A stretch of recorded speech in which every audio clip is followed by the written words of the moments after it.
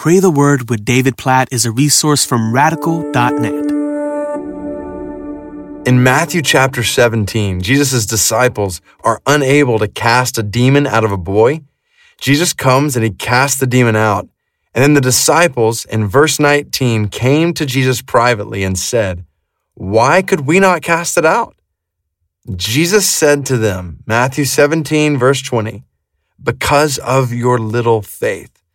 For truly I say to you, if you have faith like a grain of mustard seed, you will say to this mountain, 'Move from here to there,' and it will move.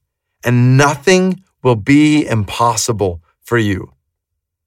What a promise to these disciples who, I'm guessing, had begun to almost look at ministry, casting out demons, healing the sick, as kind of mechanical, dependent on our own ability, our own strength. So what do we need to do? What do we need to change up in order to be able to cast this demon out? And Jesus looks at them and says, much like we saw Jesus say to Peter back in Matthew 14 on the water as Peter was falling, he said, "Put your focus on me as the object of your faith.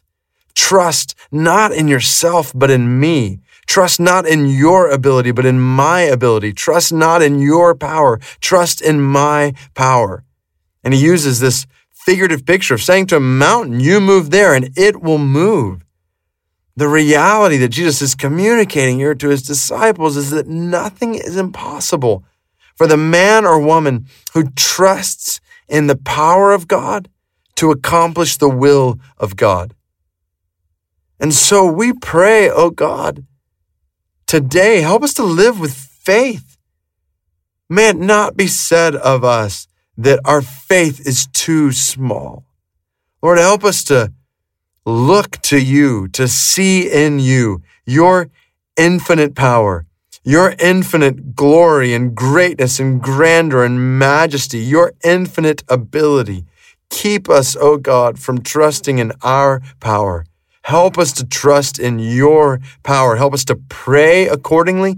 Well, as we pray, and even right now, God, help us to realize we're talking to you, the King of the universe that has all authority and all power, who's sovereignly ruling and reigning over all things. Help us not to underestimate you in our praying. And as we pray for others, as we serve others, help us to do that cognizant of your power. Lord, we don't want to lead our lives to do ministry to others in our own power and our own strength and our own ability. Forgive us, oh God, for our tendency to do that. Lord, help us to trust in you. Help us to seek you and help us to believe you. God, give us greater faith, we pray.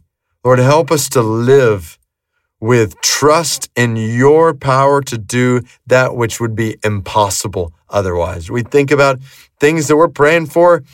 I'm supposing in each of our lives right now that we know if you don't come through, if you don't do it, it won't happen. We trust, oh God, that you have the power to do it. You have the power to answer these prayers. And so we pray that you would do it in a way that displays your glory. Give us faith like that, we pray. In Jesus' name, amen.